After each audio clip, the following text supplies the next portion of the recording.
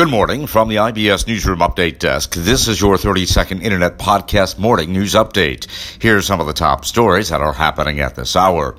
4 more New Zealand volcano victims have been identified. Also this morning, New York City is to pay $625,000 to a mother whose baby was yanked by police. And the Kennedy Center is to honor celebrity icons in the arts. Those are some of the top stories that are happening at this hour. We'll be back with another news podcast update in an hour. Until then, from the IBS Newsroom Update Desk, I'm Nicholas Anastas, wishing you a very good morning.